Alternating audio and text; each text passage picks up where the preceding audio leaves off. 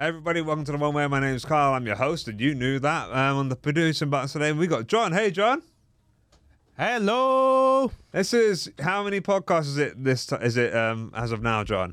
So it's my fifth one. Hey. So yeah, getting it going basically. And you've been absolutely fantastic, I've got to say. So if anyone who is looking to book a producer, get down to Vauxhall Comedy Club and make sure this guy's doing it. He's fantastic. All right.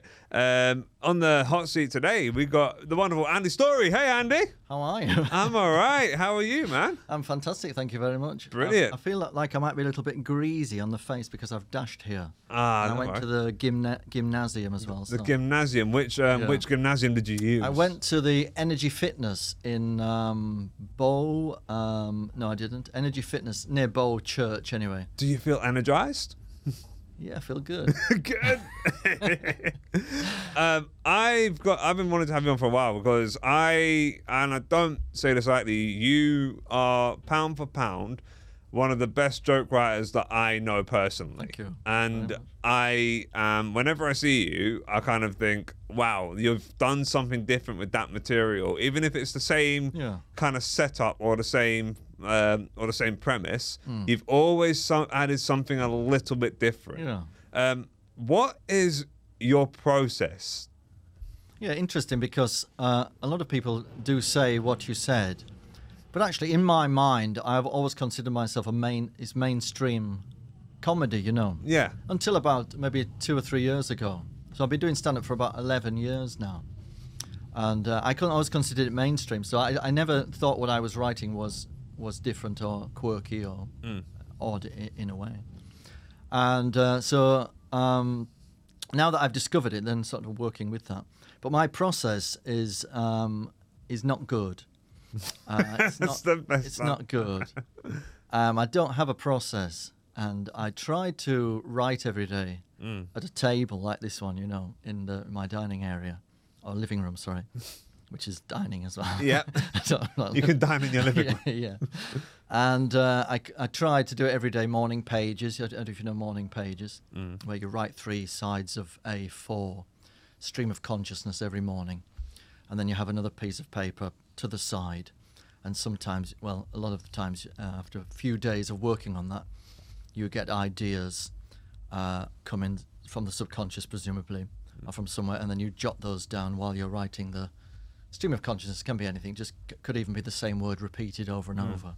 So I tried that, and I try in my life always to make a system, work schedule, but I can't do it. And I never do it. So I have bursts of hyperfocus because I have ADHD. Same. So hyperfocus, which is great, but of course when that wanes, it's the worst. I total block, you know, or resistance they call it maybe. So I have that. So I find writing very, very difficult. I haven't written anything really, maybe just 3 bits since the lockdown. Really? Yeah, nothing at all. Total resistance to it. Does that include the some of the stuff that I've seen over the past few months? Yeah, I've written a few bits, a vegan bit and a bit about the voices in my head. Yes, that's what I was getting at. Those were newer bits, and I've added to some older bits, but I haven't written. I would say altogether I have probably about an hour and a half, you know. Okay. 11 years of real solid stuff I could use on a weekend, you know, in any kind of environment, you know. Although I would stay away from certain bits of it. Yeah. About a solid hour and a half, and you know, I'm very satisfied with that. Oh, good. And if I can eke any other bits out at the moment, if I feel resistance, then if I eke something out, it's absolutely fine. I don't worry about what's happening. No. Now, do you know what I mean? If I find resistance, or I can't do it, or I do it, I just accept what's happening now. Brilliant. You know? So, and that's the way I work, and I'm very inspired in the writing by other people, really. Just how somebody like ourselves, or myself, or many performers anyway, in all different genres of performance: dance, theatre, actors, comedy, cabaret, and how we negotiate what we would call civilians, in real life, which often we find very difficult. How do you negotiate civilians in real life? It really isn't easy for me. I find it very difficult. You know what I hate the most at the moment? And I get this every day of my life. Every day. It's like a tall person who somebody will always tell them every day that they're tall, Always got one this morning about my beard and my hair, as if I didn't know I looked like this. But what they preface their conversation starter with is, "I've really got to say."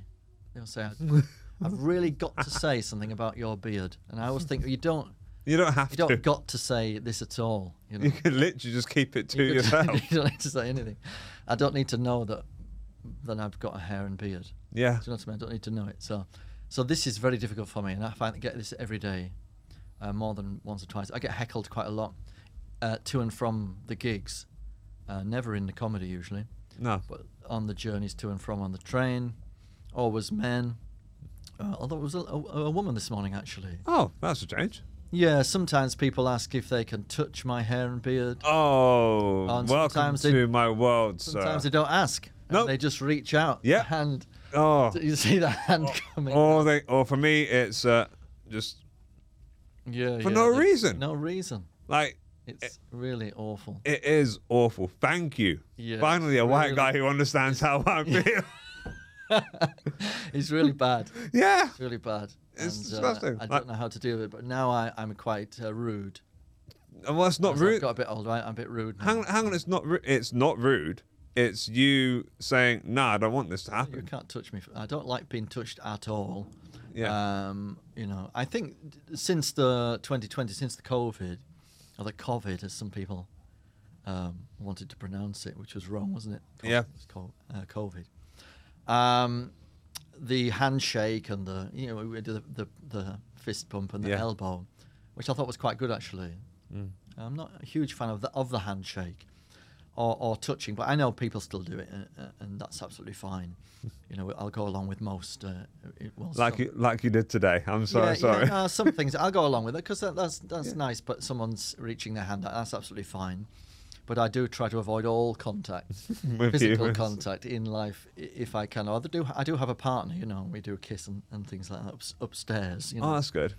But I try to avoid most contact with other people, not for cleanliness reasons, just because I just don't like other people, really. That's fair enough. Honest, I was thinking on the way here, actually, that I thought as I'd got a bit older that I developed empathy, but it passed, I actually thought that this week. I thought, you're maturing as a person, Andy, and you've developed some kind of empathy. But actually, I think I am. I'm resisting that. You're resisting it. I'm resisting being mature and an adult. I've been resisting it for a long, long time. I'm afraid of it. Why are you afraid of being an adult? Because I think the muse is the child, and I'm worried that if I mature, which I know is the right thing to do, because you get more opportunities in life if you are mature, if you're an adult in adult society, you don't fall foul to people not liking you or whatever, but or opportunities missed. But I worry that if I become an adult, which I am, Yes, you are. But you're very much an adult. If I accept it, then the muse of the Andy Storey, the boy, might who fuels, who is the engine house of any creative work, will. Well, you're afraid that you're afraid that if you mature out, then the creative side of you will disappear.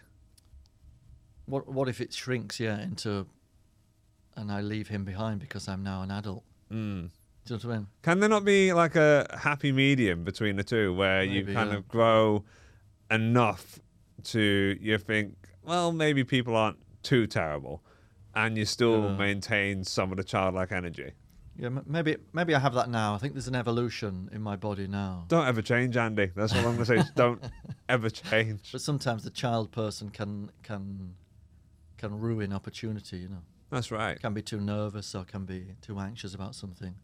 Can, as I said tonight, can make a decision and say, you know what, I'm late. I can't do it. I can't get on another tube. And let's just quit this. Well, that's the voice. Go home. Do you know what I mean? That's the voice not in your mature. head. It's not mature. No, that's the voice. That's the voice in your head. It's not professional. No, but I think most of us have that voice. Well, I think most of us who are new or not neurotypical have that voice in our heads. Yeah. But it's just we've got to kind of silence that voice.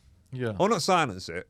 We can let it talk a little bit, but we've got to like drown it out with a little bit of Miley Cyrus music or something. Miley Cyrus.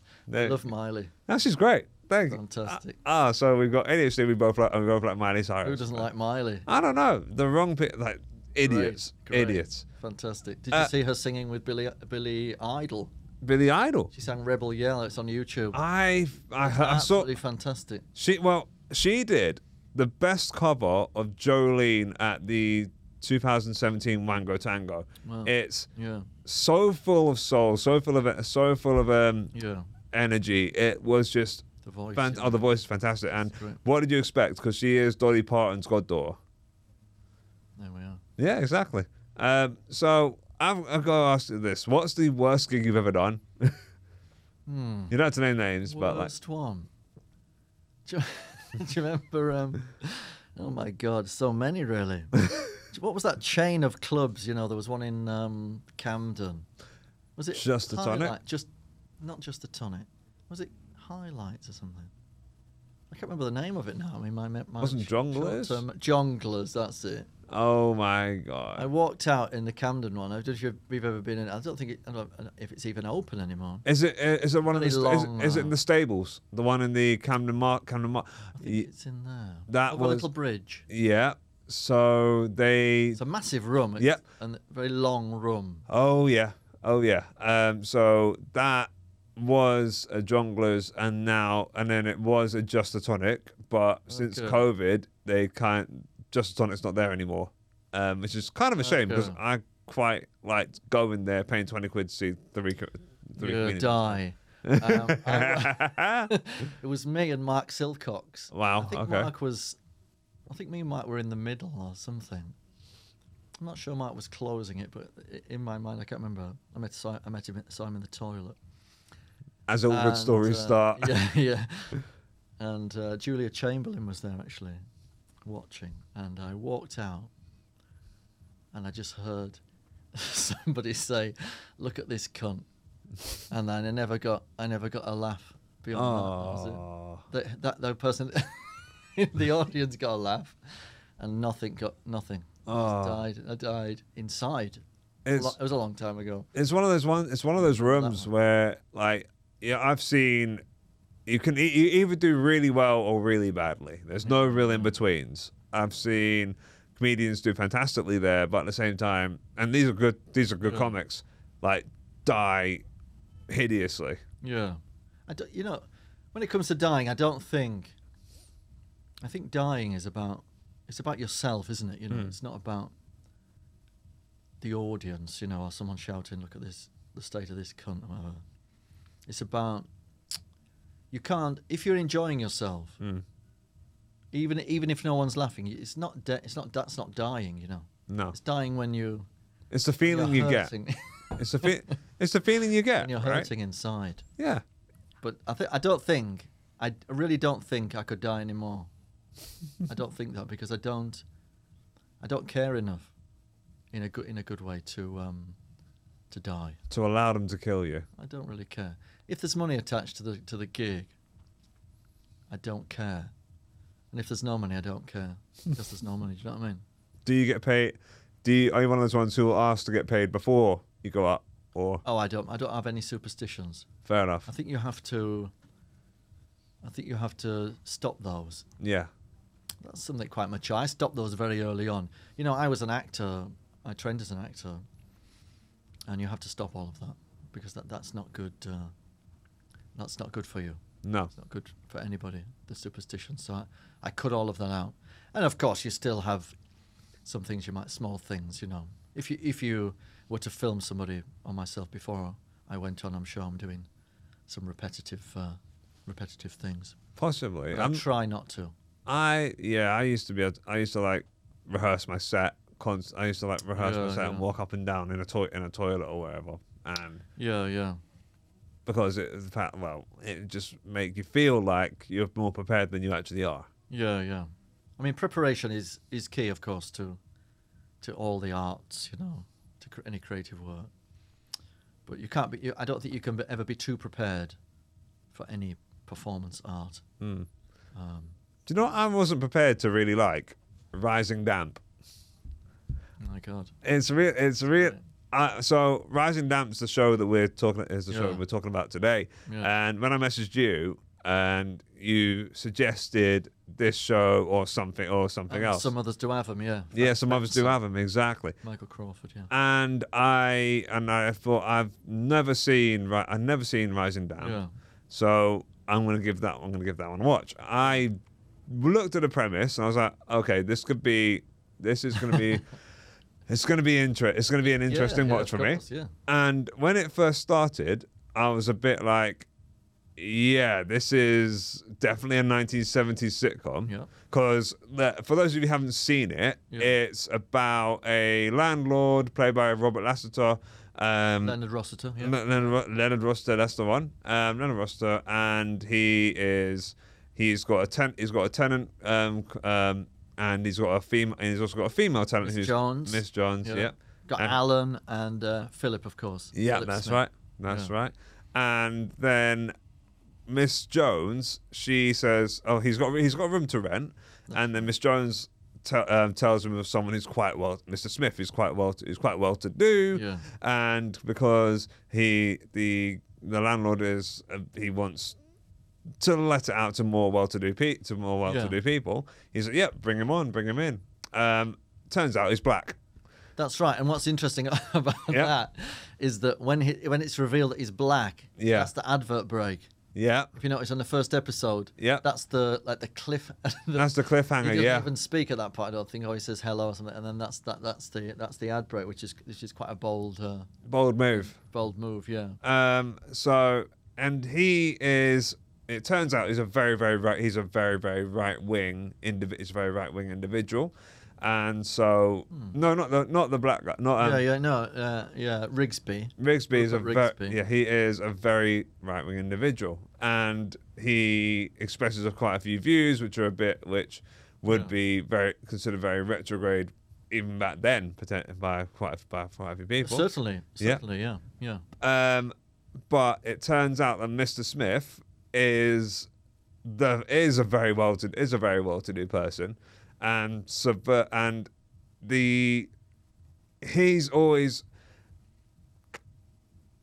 Rigsby's always seen to be the idiot in this situation, if that makes sense. That's right. So in a lot of these 1970s sitcoms, it is just racism is the actual joke. However, in this, the joke is that he's got these views, but he's an idiot everyone around him says he's an idiot for having them. That's right.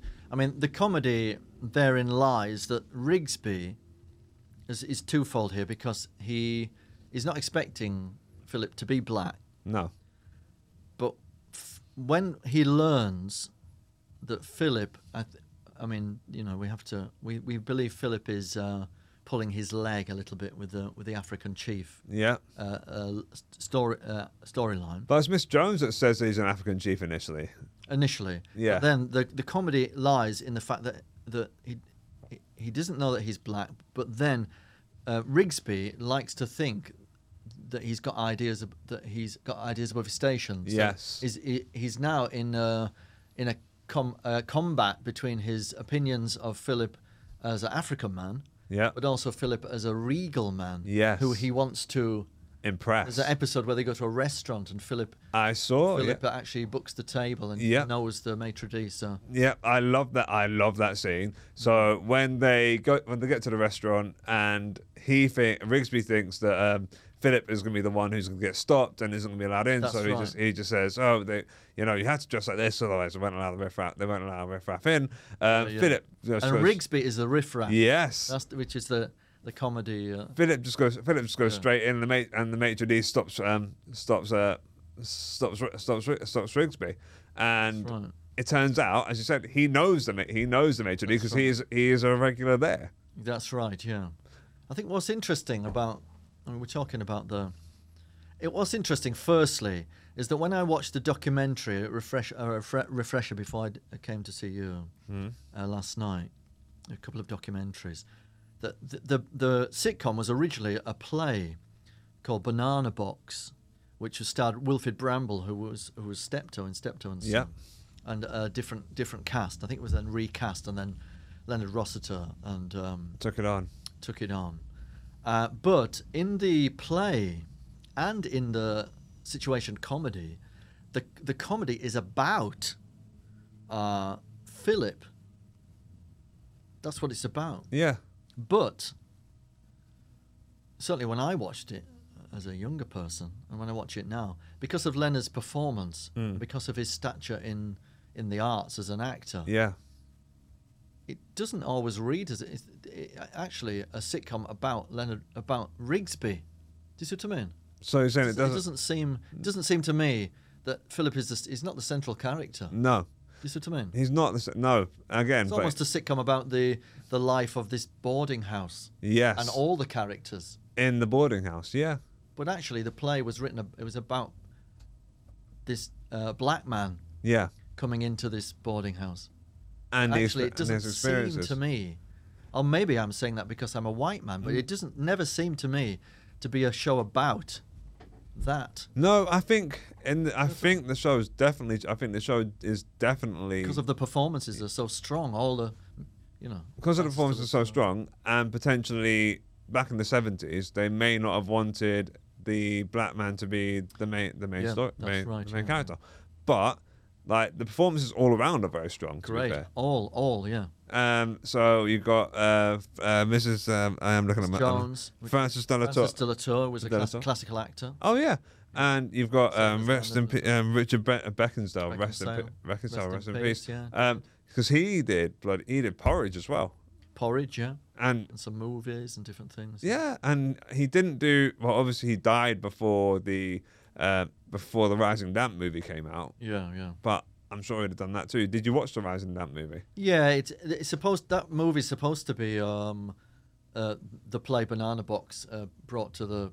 That was the original play, but when you watch it, it's almost like a collage of some bits of every episode, isn't it? I've seen the movie. It's like so if you've seen the episode, you've seen the film. Really, it's because they leave the bed sit and they go out into the big city. Well, I always think when the sitcom characters leave their small habitat, whatever you call it, I always think it never works quite so much.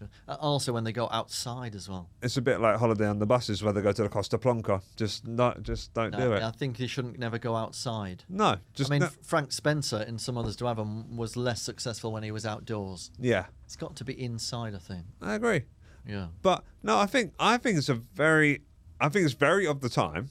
Very, very 1970s. However, I think that it's one of those sitcoms where you give it a chance and it's actually making some very good points.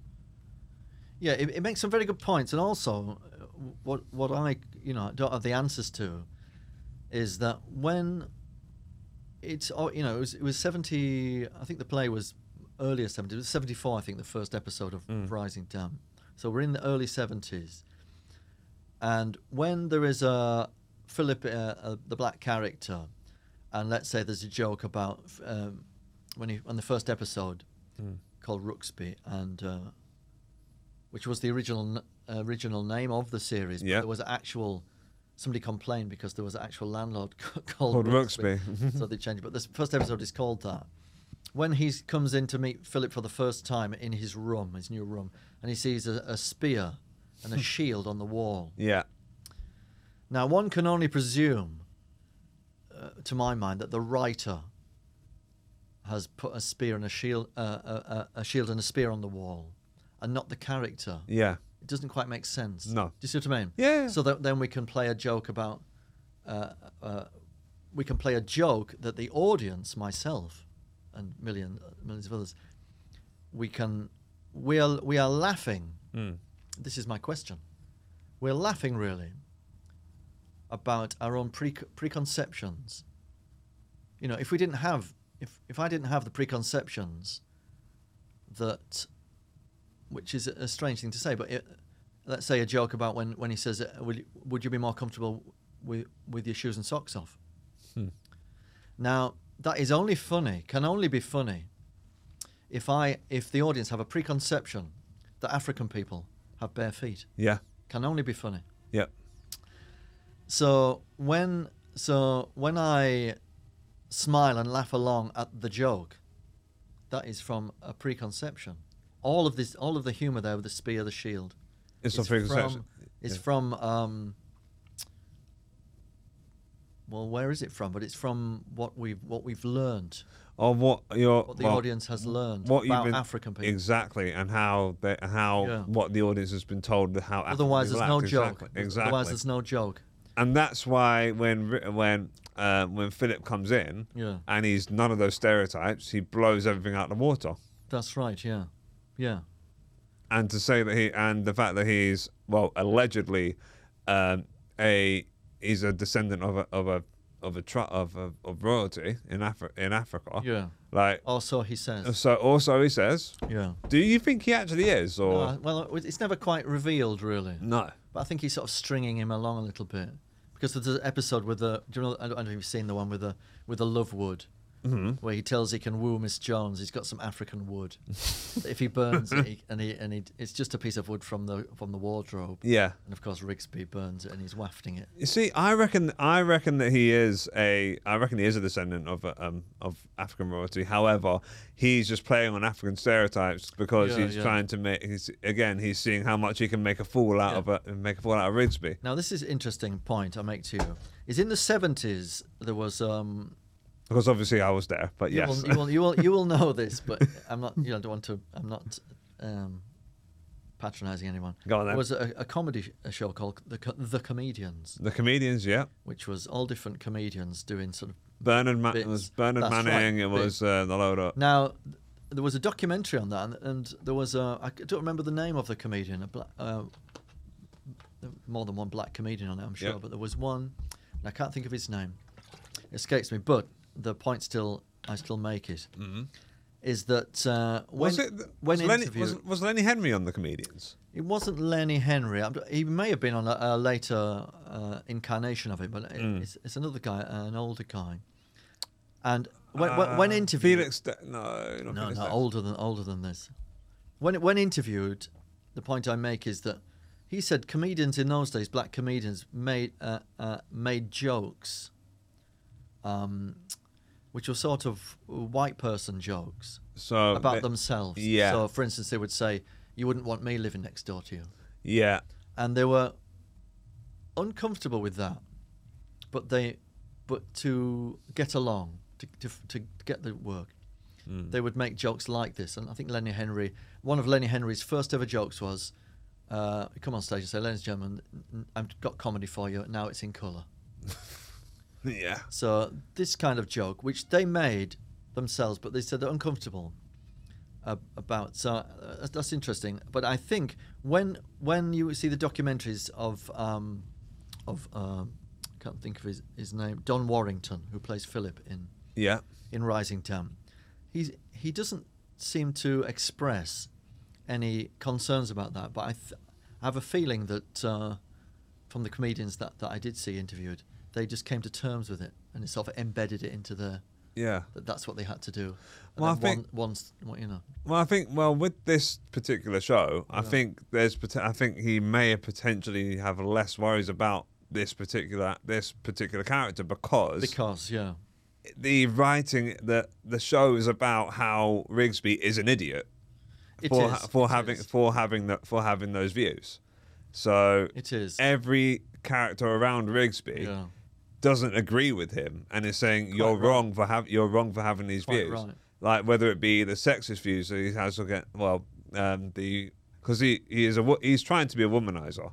Of course. And he's a bit of a pervy old man, and Mrs. Jones has no interest in him whatsoever. Got to be Miss. Ms. Jones has no interest. Yes, I know. Perpetually single. Has no interest in him whatsoever. Her eyes are, fun enough, on Philip. Of course, yeah. That's right. Again. Well, why wouldn't it? Well, yeah, exactly. And a mix. Alan was handsome as well. But. Yeah, he was actually. But again, that's another boundary break. That's another boundary breaking thing. A sort of a potential mixed race relationship on TV. That's right. I think in the first episode, Miss she couldn't get off. She couldn't keep off him. Let's have black on white. She could. Yeah, she couldn't keep bloody off him when he walked in. What's interesting about her character, Miss Jones, actually, Frances Dillatour's character, is she also rebukes the sexism as well, and she also, like, as we're talking about Philip, she also turned. The joke is on the man. Yeah. Obviously there is sexist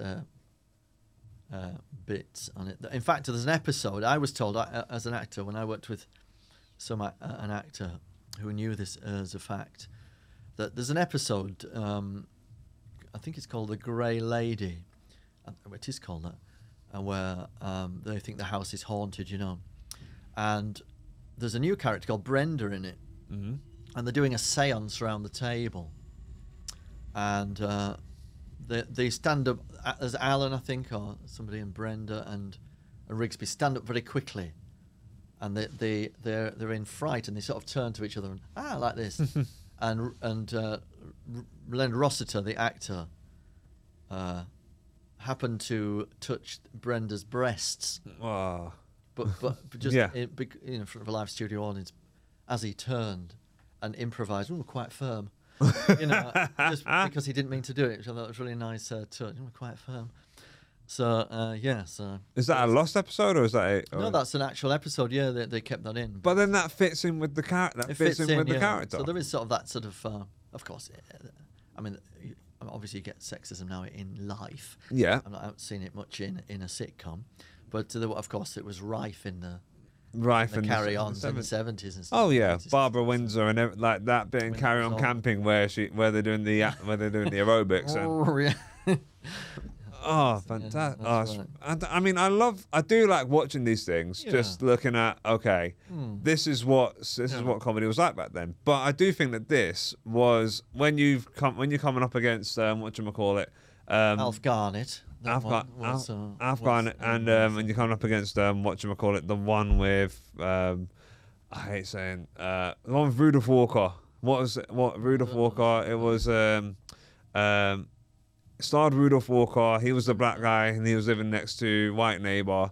Love Thy Neighbor. Love Thy Neighbor. That's the one. So when you're coming up against shows like that, this one does look a lot better in comparison. Maybe better, yeah. Or more aggressive. I don't know a huge amount about that one. I mean, the writing in Rising Damp is the joke ratio and all the writing is really crisp. It's beautiful writing. It is, and it's the way he speaks he speaks so fast. I struggled to keep up with some of it. So there's jokes rapid. Write more dialogue because he spoke so quick. Yeah, it's rapid fire. He died of a heart attack. He did. So high energy. He liked to play squash, and he was very fit. I don't think he drank very. He's very, very hyperactive. That's weird because maybe in these days he would have had some. Leonard died of a heart. Leonard Rossiter. Yeah. But that's weird because Richard died of a heart attack as well. Oh my God! Yeah. Yeah. So he died in 1979. He complained of chest pains. Yeah. And he didn't go to a doctor because why would you? He's gonna be fine. You're gonna be fine. Yeah. Woke up dead. Didn't wake up dead. But I hate that phrase. Wake up dead. You can't wake up dead. He woke up dead the next day. I like that. It's great. He was waking dead. He woke up dead. The next day. Yeah. It's a good phrase. It's a good phrase. Yeah. It's a stupid phrase, but it doesn't make any sense. But dead. Yeah. Be something. He woke up dead the next day. So that's two of them who died of a heart attack. Eric died. Eric, the creator, he died last year of natural causes. Died of natural causes. The writing, the writing is so good, and of course, as we spoke about before, these sitcoms like Porridge as well. Yeah. All of these actors were classically trained repertory actors. Yeah. So there's a different depth there in the acting. I mean, it's absolutely superb. Oh, I agree. Maybe in comparison to more of a TV actor, you know. Yeah, or not even. Well, maybe not even a TV actor, because you get like what seems to happen now is you get a comedian, he'll get a sitcom, and I'm not saying that's a bad thing at all. Of course. I love like the likes of Not Going Out and Mrs. We Brown's love all that. We'd like to be in them. Yes, of course we That's would. a bad thing. Yeah, just put us on the writing staff, please. But when you've got classically trained actors, it more often than not elevates the material and makes it even more watchable. Yeah, and the depth of the characters. Yes. I mean, usually if you had a sitcom now with comedians, they would play themselves. Yeah. You know? Or a version of themselves. A version of themselves, whereas these were character actors. You know? Yes. So you get a difference. It's not better. It's just a different dimension to it, I think. I think Richard Beckinsale, he reminded me a lot of Harry Enfield. He reminded me of a lot of Harry Enfield's character in the show with Martin Clunes. What was that called? I don't know that one. It was called, oh my gosh, what was it called? I did an episode on this. Doctor one. No, not Doc Martin. Doc Martin. No, not Doc Martin. He only lasted one series in it, and he was replaced by. No, he was replaced by. He was replaced by Neil Morrissey in the show. Men Behaving Badly. There we go. Men Behaving Badly. I haven't eaten properly today, so this is why I'm. Can I just say, Doc Martin? Presumably, I didn't see it. Presumably, he was a doctor. Yeah. But because they've called it Doc Martin, It's presumably there's no reference to the shoes. No, well, the joke doesn't work. Doesn't understand. I don't think it's a comedy. That's what. Is it a comedy? No, but what I'm saying is the joke within the title. Yeah, Doc Martin. It's not about shoes. Yeah, but he may wear Doc Martens, I think. But what I'm saying is, if you're going to call it Doc Martin, we as the audience, we deserve. Even the person who's called it Doc Martin, they know that it means that's a saying that we know, Doc Martin. Yeah. So, but if there's no reference to Doc Martens in it, maybe they haven't seen it. The joke doesn't work.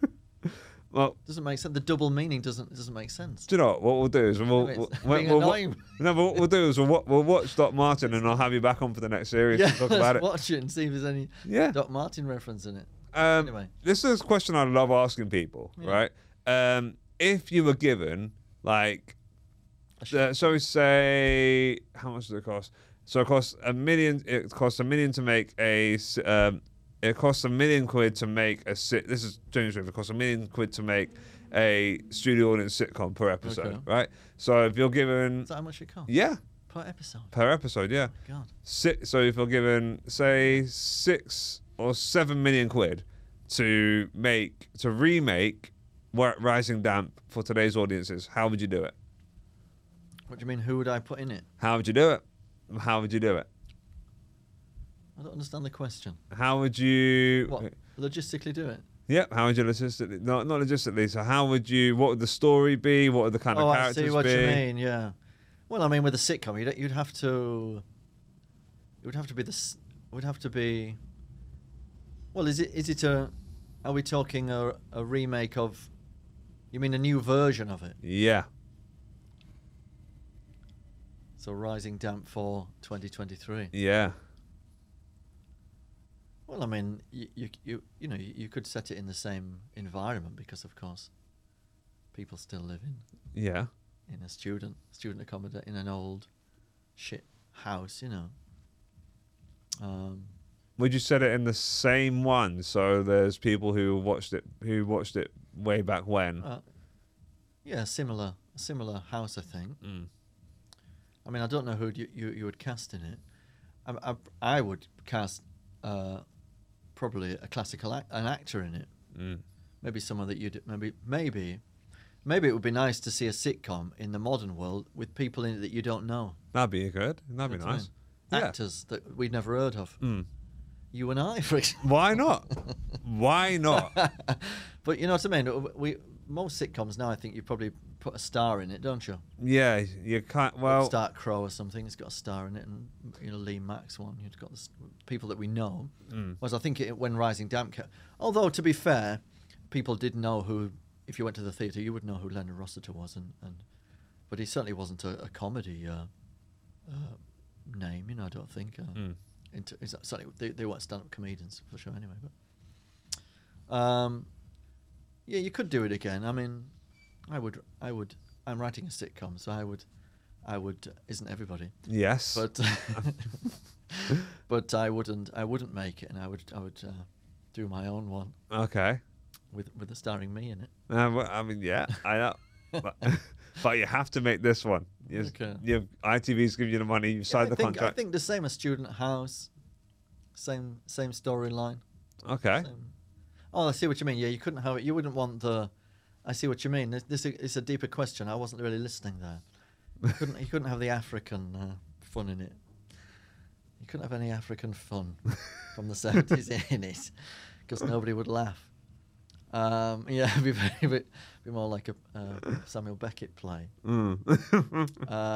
Yeah, that's very interesting. What would be the main thrust of it? You could certainly have the measly sort of landlord. I don't know what. I mean, you could have. That's a good. I'm not sure actually how you would remake it. I mean, you don't get any. I mean, I might be wrong in this, but you don't get any. Is there any sitcoms now that feature a battle of the races? Battle of the Races? Or any kind of...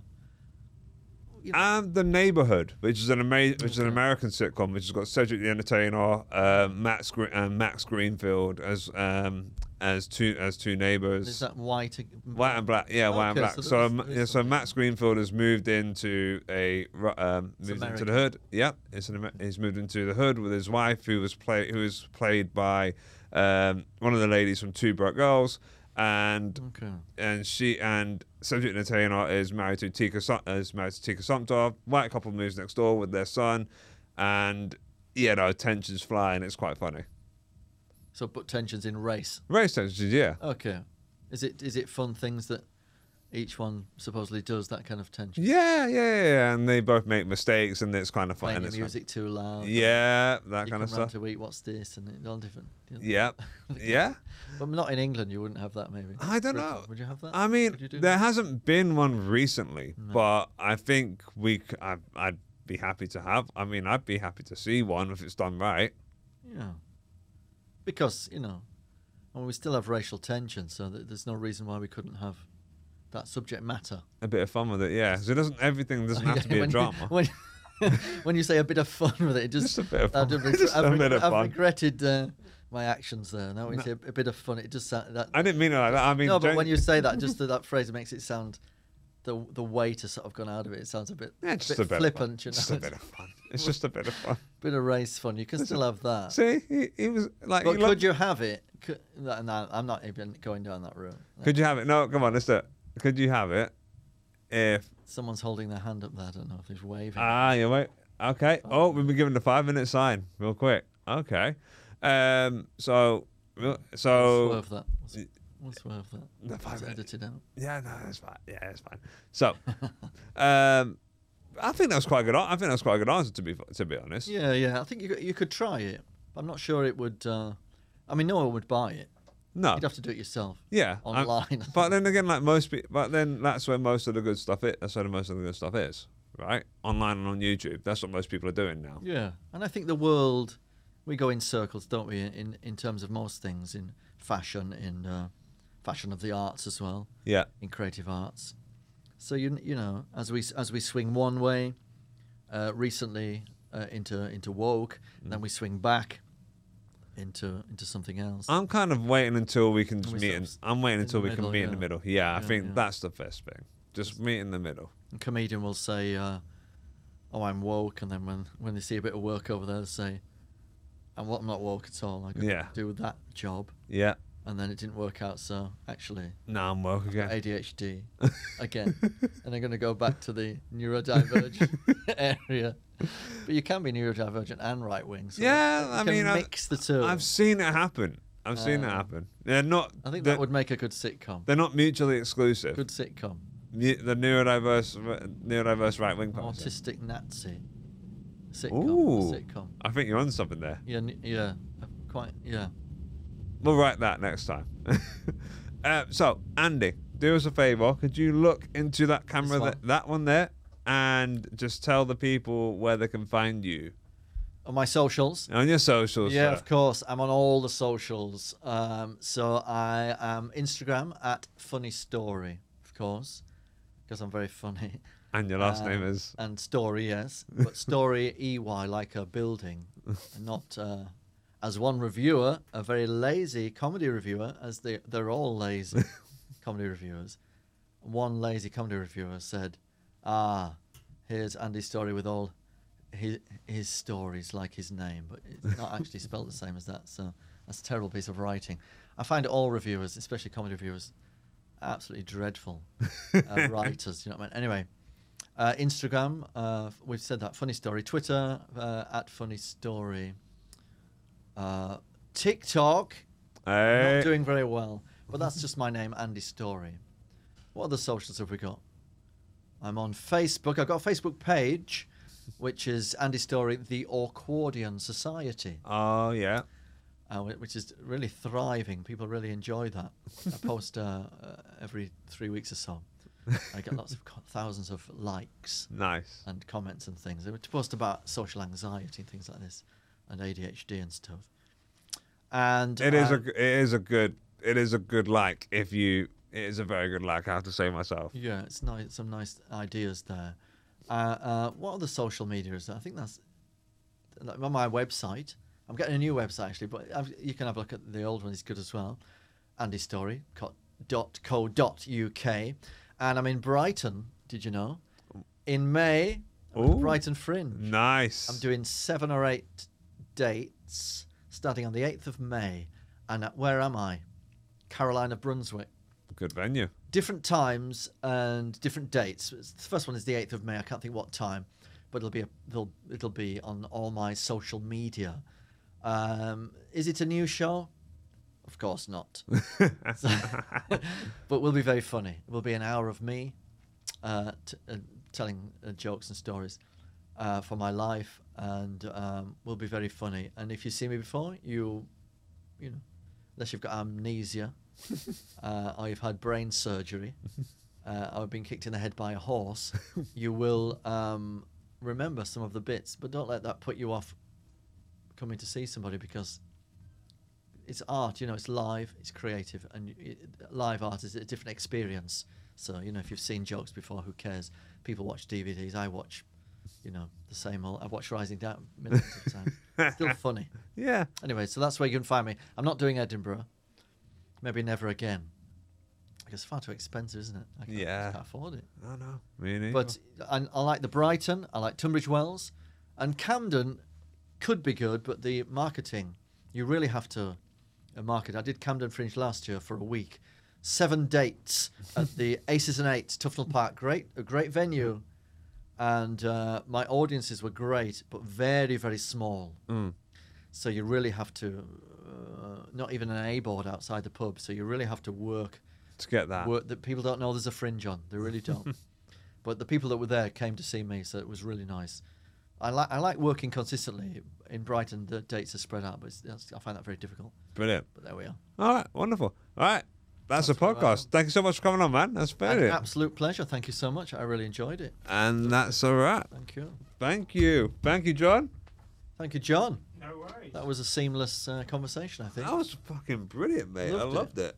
I genuinely had a great time. Loved it. How come you've not started your own podcast?